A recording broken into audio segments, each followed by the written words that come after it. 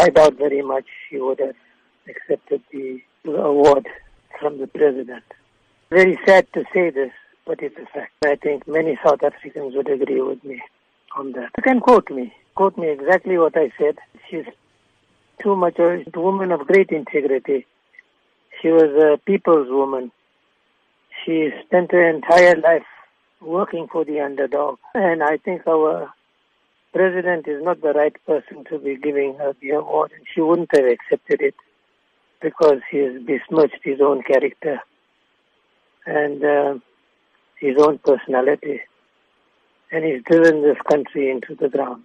She would have waited until the next president came along, and if they still thought that she deserved the award, she would have accepted the award, depending, of course, in the hope that a reasonable person would be our next president. I mean, we've brought out hundreds of thousands of people on the streets demanding that the president must go. I mean, that is going to force this president to resign sooner or later, or to leave the scene of the crime that he has committed against our people. That in itself will make him do it, because there's nothing as forceful as power of the ordinary person on the ground in their masses, but that requires mobilization.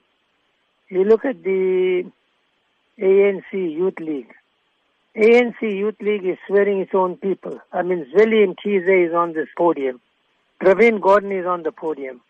Both of them are ANC people. Both of them have clearly enunciated what the situation is, and yet they want to shout him down. And both of them were shouted down. So the ANC, that's the saddest part of it all.